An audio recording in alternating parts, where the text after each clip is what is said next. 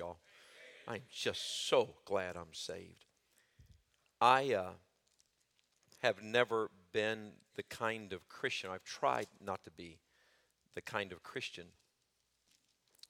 that I lived in the weeds of life. I want the bigness of it.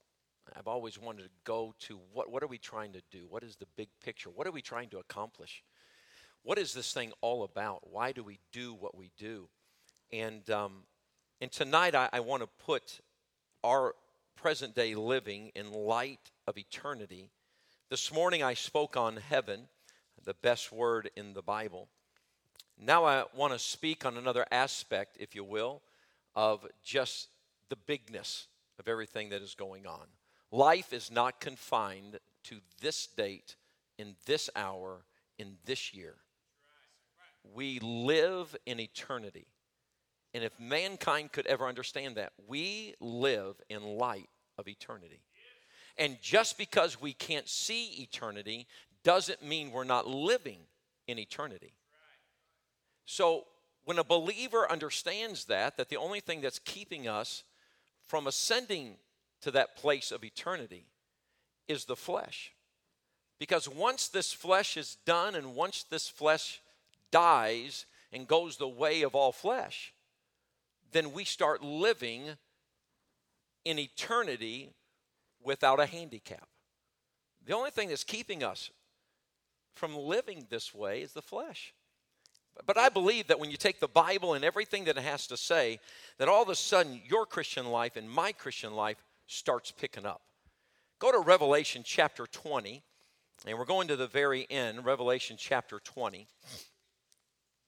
And I, by no means, with the sermon right now, am out to confuse anybody with eschatology. So I'm not the end time. That's not my goal. Eschatology is nothing more than the study of the end time. But in order for you and I to understand the bigness of what we're dealing with, when we deal with an almighty God, a holy God, a God that is the same yesterday, today, and forever, a God that runs the line of eternity, let's pray, and then we're going to look at Revelation 20, and I will give you my title here in just a moment. Heavenly Father, Lord, often I study these verses, and often I will go and remind myself, what is this all about? Many times I've gone to Genesis with the Garden of Eden and the perfection and the peace and the tranquility that existed in that garden. The ability for man and woman and you to be in this garden. Then, Lord, with the fall of man and walking all the way through the books in the order that we have them, Lord, I am constantly amazed how that mankind gets themselves into a lot of situations, only to find out that above it all, you are reigning supreme. And God, help us to see that tonight. Bless, watch over us, please. In Jesus' name we pray. Amen. Revelation chapter 20, you have a time period. And if you could go ahead and put that up there, Mike, if you don't mind. And I apologize because I think it's a little bit pixelated. Either that or my contacts have totally shifted. One of the two. You're going to find out that you have the rapture of the believers, the catching away of the believers. Now we're looking at the time frame of Revelation chapter 20. You have the 7-year tribulation, 3.5, and the second coming of Christ, the glorious appearing. And do not confuse the rapture with the second coming of Christ. He came to his own in the manger. He comes for his own at the rapture, and he comes with his own at the second coming. At the second coming of Christ, there is a 1,000-year period right there. It is called the millennial reign of Christ. This is when he is called King of Kings, and this is when he is called Lord of Lords. There's a reason why that term is used. Because on the earth, there still will be, and it's a whole study of Revelation, those who are friends with Israel will be allowed to retain the leadership of the countries that they're in, those who are enemies of Israel are in trouble. And that's all there is to it. That's why he's called King of Kings. There are two covenants found in the Bible, the Abrahamic covenant and the Davidic covenant. The Abrahamic covenant tells them that that land is theirs. The Davidic covenant tells them that that throne, whoever reigns on that throne will come from the line of David, which is none other than Jesus Christ himself. The church has not replaced the nation of Israel. That's very important.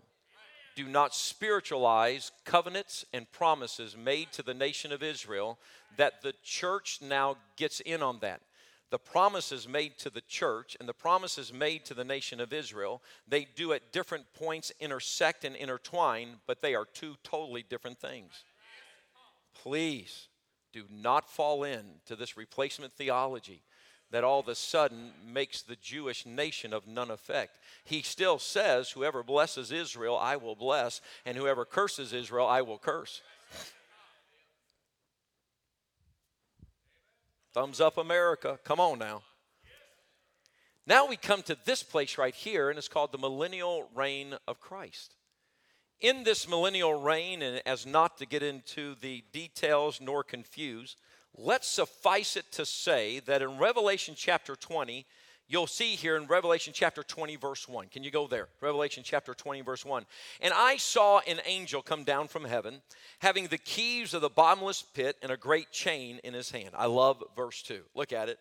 And he laid hold on the dragon, that old serpent, which is the devil and Satan. Stop right there. He wanted to make sure that all of us knew we're just not talking about a separate being. We're talking about that old devil and that Satan that back there in the garden, coming out of the garden, has wreaked havoc on mankind and has made man's life miserable. Teenagers, listen to this. Anytime you get in Satan's world and give in to Satan, he will make your life miserable.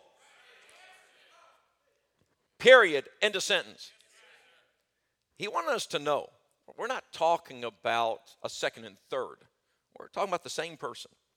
And cast him into the bottomless pit and shut him up and set a seal upon him. Look at this. That he should deceive the nations no more till the 1,000 years should be fulfilled. And after that, he must be loosed a little season.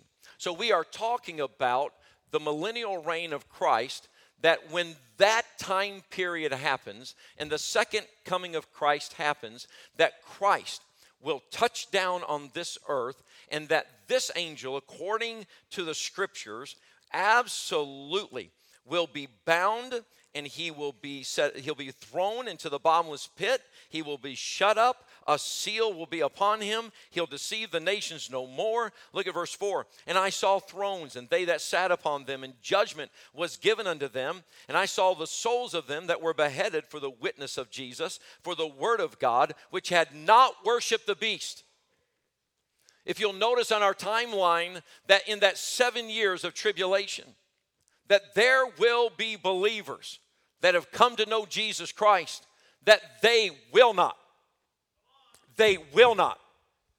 compromise their Savior. Oh, may we have believers that today would not compromise their Savior. Let me tell you that these people, oh, don't you love this?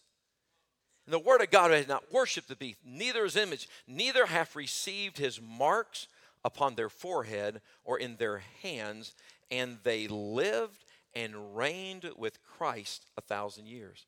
But the rest of the dead lived not again until the 1,000 years were finished. This is the first resurrection. Blessed and holy is he that hath part in the first resurrection. On such the second death hath no power. But they shall be priests of God and of Christ, and shall reign with him 1,000 years. Now, the explanation of those last two verses we will get into at a different time. But for the sake of the sermon tonight, I want us to notice that there is this 1,000 years that Satan is in a bottomless pit. He is bound with chains. A seal is set upon him. He's not getting out. Deanna was showing me, I was dropping off Blake for his birthday, and she was showing me a wasp that was trapped in this little bitty container, and that wasp is just walking around, and that wasp is trying to get out, and she's saving it to grow it as a pet, and so it was walking around, and can I tell you something? For 1,000 years, with the only exception, not only is he in a confined space, but he can't move. No more walking around for him. And the Bible tells us that there will be no deception. Now, during that 1,000 years, Christ is reigning. So what is society like? We're not talking about spiritualizing. He's literally going to reign. Y'all listen to this. He's coming back. I mean, he's coming back. Watch this. He's going to put his feet on the earth. Coming back. And every godless nation that right now hates Israel, let me tell you something. They're in trouble when he comes back. Don't you love that? When he reigns. So what will society be like? Go to Isaiah chapter 11. And I don't know if you love this kind of stuff. I love this kind of stuff. Isaiah chapter 11. In Isaiah chapter 11, you're going to find out what society will be like. Let's just start in verse number 1. Isaiah chapter 11 and verse number 1. And then I'm going to leave you with a simple thought, and then we're going to depart. And there shall come forth a rod out of the stem of Jesse, and a branch shall grow out of his roots. And the Spirit of the Lord shall rest upon him, the Spirit of wisdom and understanding, the Spirit of counsel and might, the Spirit of knowledge and of the fear of the Lord, and shall make him of quick understanding in the fear of the Lord. And he shall not judge after the sight of his eyes, neither reprove after the hearing of his ears, but with righteousness shall he judge the poor, and reprove with equity for the meek of the earth. And he shall smite the earth with the rod of his mouth, and with the breath of his lips, and shall slay the wicked. And the righteous shall be the girdle of his loins, and faithfulness the girdle of his reins.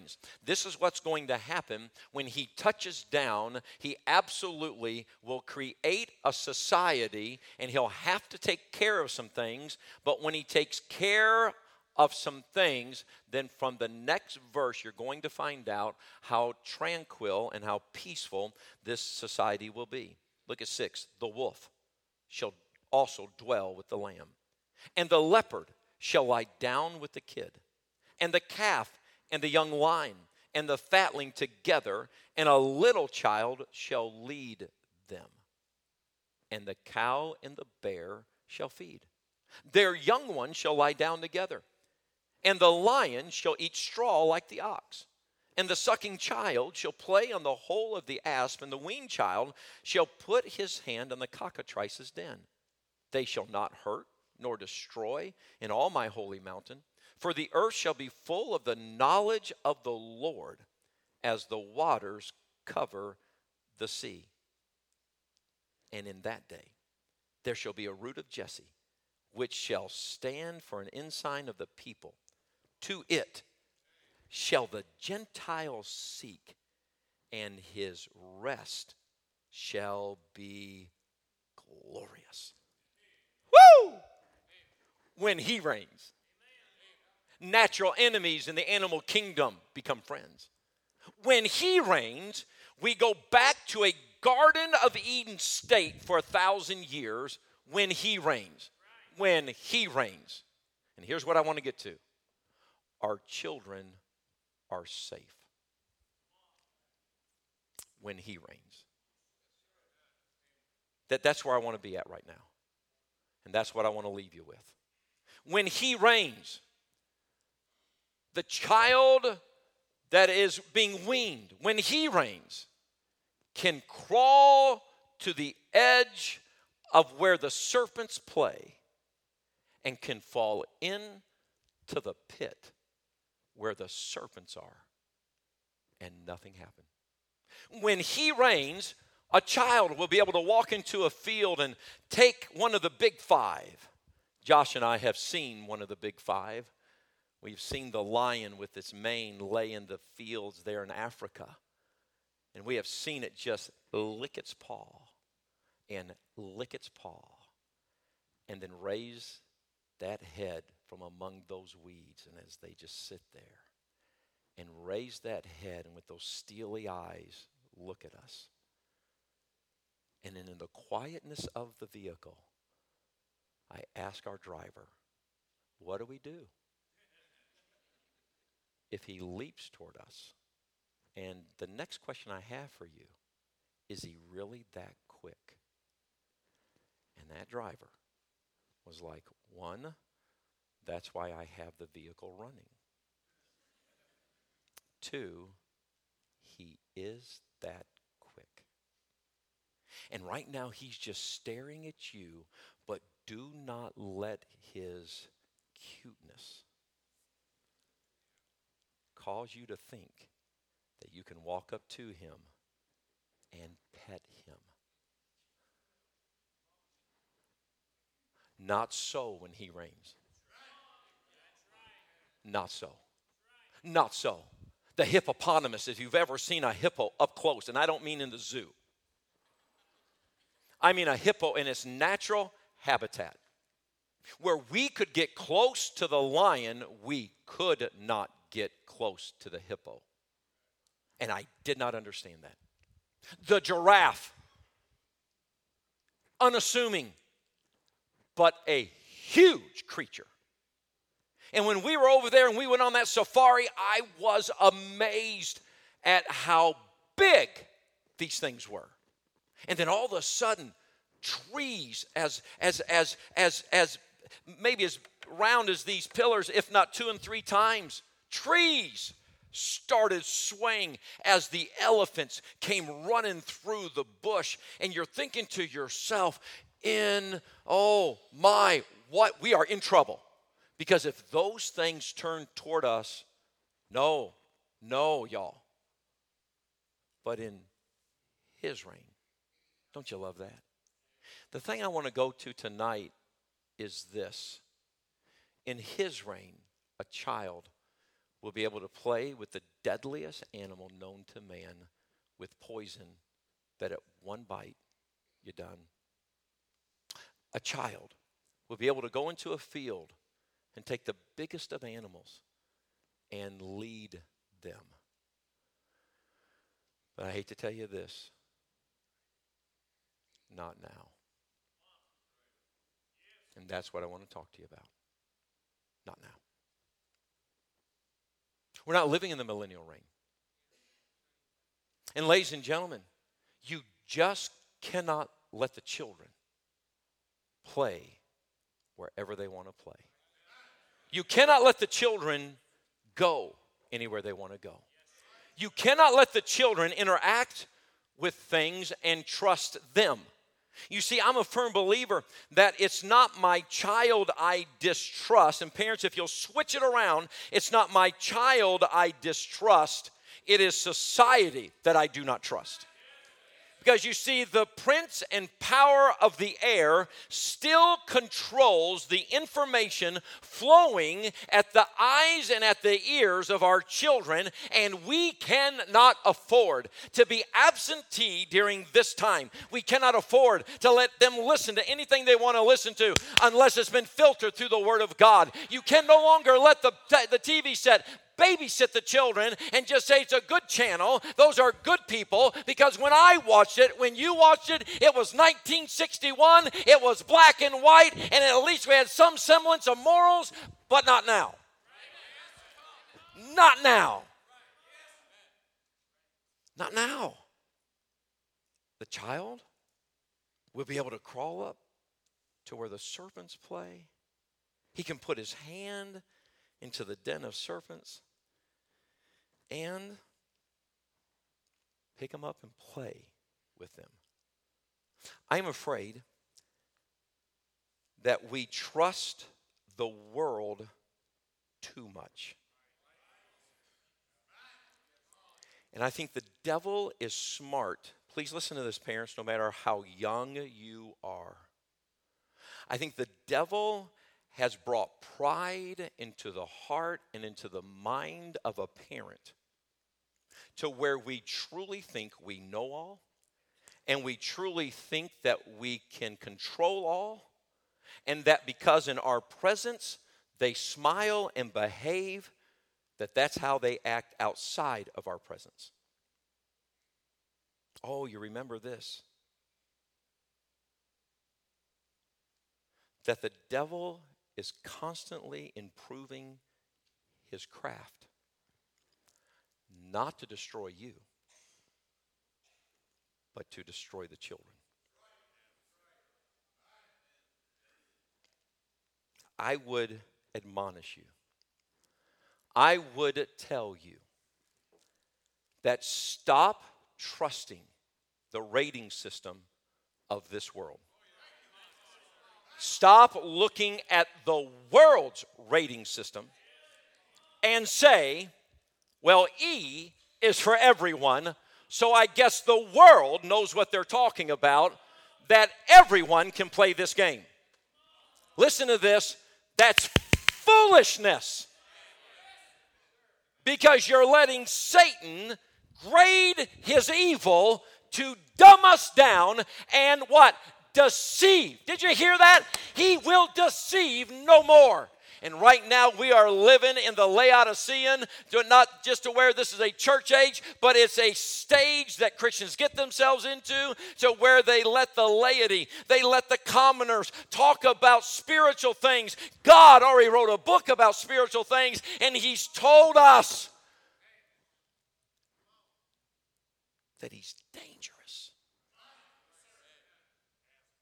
He's dangerous.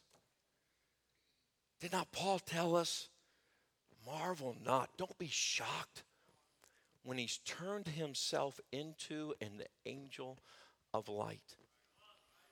Unfettered access to the World Wide Web will produce in a teenager an addict to some vice.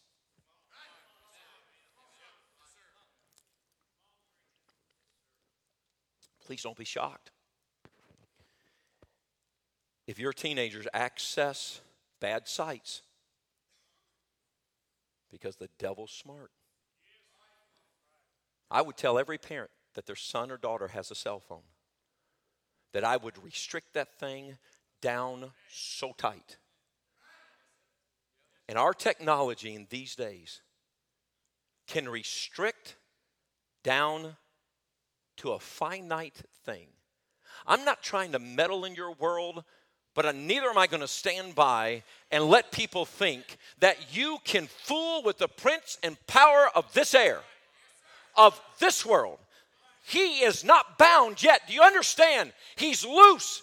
He's got his devils. They are walking around. They are seeking whom they may devour. They are waiting at every turn. Every new technology that's rolled out, every new iPad that's rolled out, every new update that's rolled out, it is the devil's way of finding another loophole around Christians who set up to keep the devil out. It has always been by design.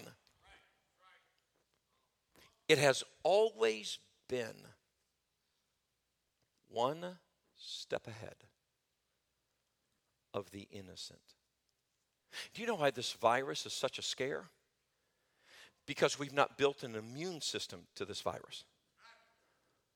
Do you know why there are past viruses that we no longer, if somebody brought up, that we no longer have we no longer worry about that? We just go down and get the antidote and take it? Because we understand that virus caused us to catch up and make a antidote to give to help the virus calm down. This thing's scary, and they're asking for social distancing. You want to know why? Because they're trying to slow down this interaction to where the commune and the society doesn't spread it quicker than they can find the solution. But once they find the solution, ladies and gentlemen, a year from now, it'll be like the H1N1. It'll be like everything else. They have an antidote for it, but they don't have one right now. And that's what the devil does. He stays one step ahead of what you know and what you can say no to. And he's rolling out something else. And he's rolling out something else. And he's rolling out something else, only to destroy the kids. But God's way ahead of them. Way ahead of them. Would you please take the word? And would you go to Titus chapter 2 and verse number 11? Titus 2 and verse 11. Remember that I told you about them verses I love? If somebody's keeping track of all the verses Pastor loves, put this one on the list. Titus chapter 2, verse 11. For the what, please? Grace of God that bringeth salvation hath appeared to all men, teaching us that, denying ungodliness and worldly lust, we should live soberly, righteously, and godly in this present world. Where? In this present world. I mean, I'm talking March 15th, 2020. This present world. You see, God is not evolving and God is not panicked when all of a sudden the viruses of hell break loose on the believers in this world. God's not panicked because he's already been 5 steps ahead of whatever the devil can dish out. It's called the grace of God. And when we don't read our Bible and we don't stay in tune with the things of God and we don't give God everything that we have, we become susceptible. Our immune system is down to all the evil that the devil puts on us. But oh, when you walk with him and you talk with him and you deny ungodly lust and you deny the worldly lust, then all of a sudden you're in a great position of not catching all the evil. I'm afraid people treat the virus of the devil like some people are treating this virus.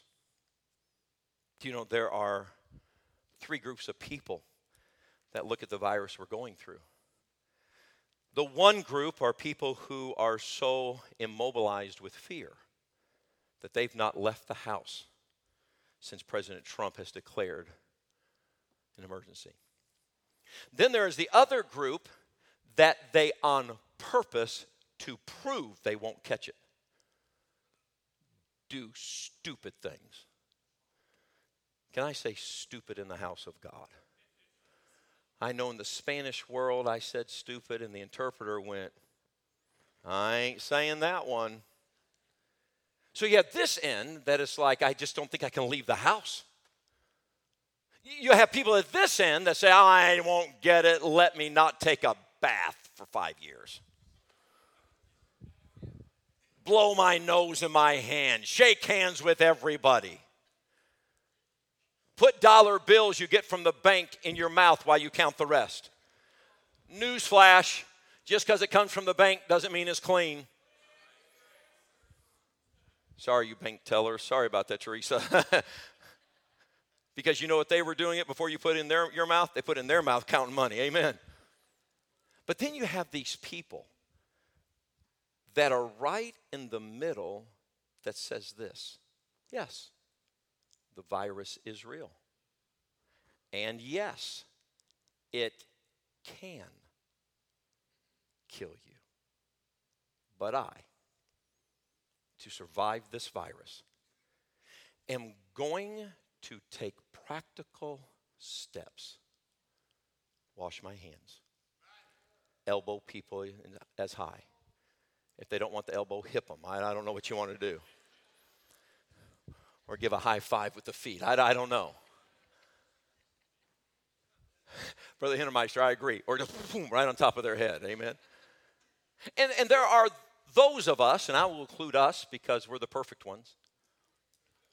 There are those who hand sanitizer. Because they've gone to some website and they've read what the CDC says and they've looked at what everybody says. Okay, let's follow these steps. Listen to me. The devil is pumping out a virus quicker than man's mind can keep up. But all you do is read the instructions of this book right here, and as long as you sanitize and sanctify according to the pages of this word, guess what? You just might make it to heaven without having disgraced the Lord. It's bigger than the why. I'll tell you how big it is. The devil's out to destroy us, and one day we will reign and we will rule. Not now. And right now, we cannot play where the serpent abides. May all of us be so convicted right now. If you're a parent, I would contact your cellular and I would go down and see him. And I would say, I have a son. I have a daughter. I feel like as a parent, they need a cell phone. But I would like to cut all data. I would like to restrict the numbers, because if after all it's all about family and emergency, then I would restrict every phone number to that of your family for an emergency.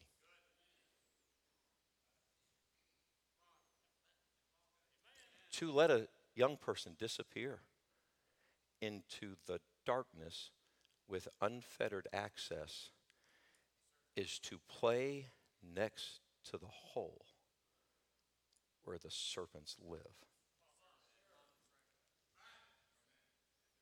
Come on, men. How many of you men would agree? Just say amen. This is not the time to get pious, self-righteous. It's hard enough for a 52-year-old to live in this world. And I'm telling you, I don't know how you young men make it with such the wickedness that is out there. But my hat's off to you for being in the house of God. You inspire me. But I think we need to kind of get back in the fight. It's not just cell phones. It's laptops. It's iPads. It's the TV. And I'm not here to detail out exactly what should or be shouldn't, because you've got a Holy Ghost on the inside. And I'm afraid we don't walk close enough with him to where he says, oh, you shouldn't be doing that. You shouldn't be doing that. You shouldn't be watching that.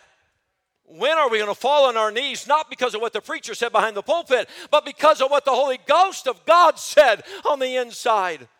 And may there be a revival among our families, not only in this church, but everybody who's watching and may be listening at some point down the road. May every parent go home, and may we look at every inline to our homes and to our worlds, and may we say, one day this will not be a problem, but not now.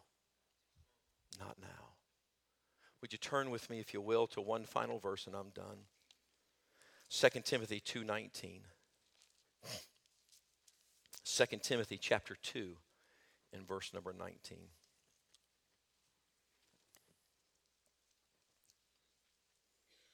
Let's back up to verse 14 to keep it in context. Of these things, put them in remembrance. Of what things? Go back to verse 8.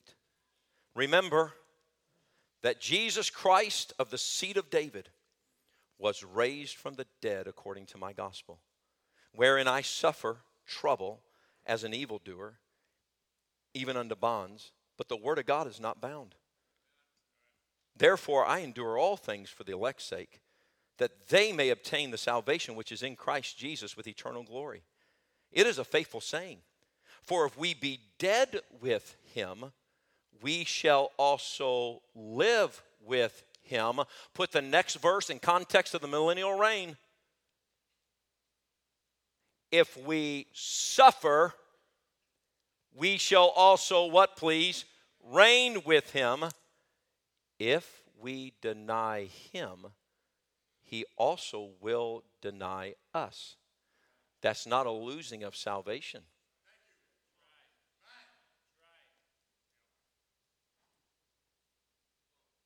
if we believe not, yet he abideth faithful. I love this phrase. He cannot deny himself. Then he says, of these things, the things we just read, put them in remembrance, charging them before the Lord that they strive not about words to no profits, but to the subverting of the hearers. Study to show thyself approved unto God, a workman that needeth not to be ashamed, rightly dividing the word of truth. But shun profane and vain babblings, for they will increase unto more ungodliness. And their words will eat as doth a canker, of whom is Hymenaeus and Philetus, who concerning the truth have erred, saying that the resurrection is past already, and overthrow the faith of some. Nevertheless, the foundation of God standeth sure, having this seal, the Lord knoweth them that are his. Look at this. And let everyone that nameth the name of Christ depart from what? Can I ask you a question? If you right now could stand and confess, Jesus is my Savior. You know what the word says?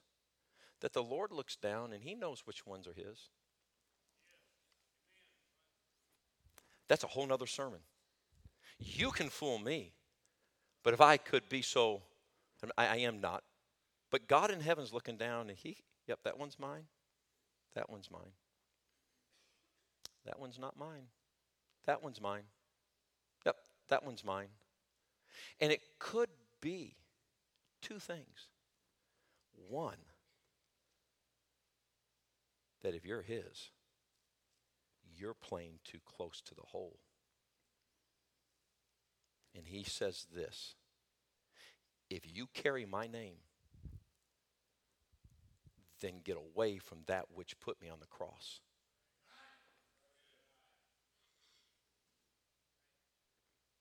Get away. And maybe the reason you can't get away is because you have no power to get away. Which brings us back to the salvation question. Ladies and gentlemen, I am not here to tell you anything other than this. There's coming, put it back up there, Brother Mike. There is coming a millennial reign. There is coming that garden-like society. He's going to reign. The devil will be a non-factor. But that's not now. And I will tell you that, ladies and gentlemen, I think we all need to go back and take a look at how close we're playing to where the devil lives. Parents, exercise your parental right to go through everything your child has. And if it's not honoring to the Lord, get rid of it. But I will end with this. Children, young adults still living at home, thank God you have a mom and dad who love you enough to tell you straight up, that doesn't honor the Lord. And parents, don't tie it to disappoint you. This has nothing to do with you. This has everything to do with this. That does not honor the Lord. I will end with this illustration. Deanna's always had a soft heart. She's 30. She is in her third decade of loving life. And I was struggling one day with discipline with Deanna. She was probably about 5 years old, 6 years old. I read a couple of books. I thought technique was the way you disciplined.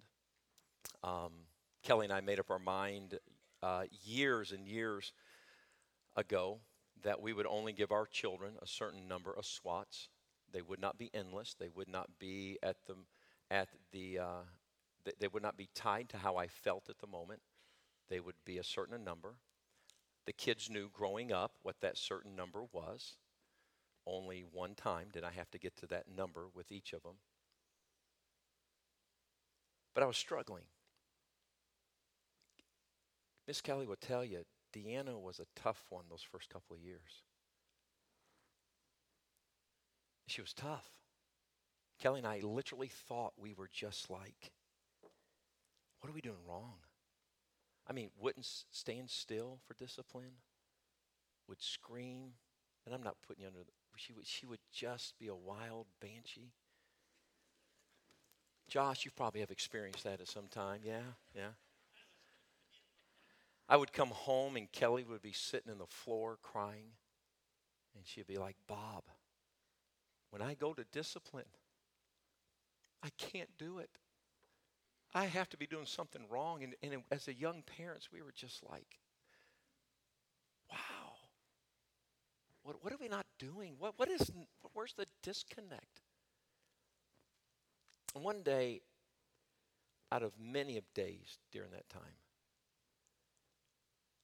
she needed a spanking. And so I sent her to her room. But I knew how it was going to go. I just knew. The turning point in discipline in Deanna's life and me as a parent was the day I was so brokenhearted. Not at what she did, but how do you get into a 5 and 6-year-old? This is not right. Went into her room and I walk in there and she's sitting on the bed and she is crying because she knows what's about to come. And then I just sat down next to her. Little girl, she's dangling her feet off the end of that bed. And I said, Deanna, your daddy and your mommy love the Lord. And when your mommy and daddy do wrong, the Lord's not happy with us. And that breaks our heart. I said, Deanna, when you do wrong, Jesus is very sad. Something happened that day to where her tears went from tears of, I'm going to get a whipping, to tears of, I've hurt Jesus.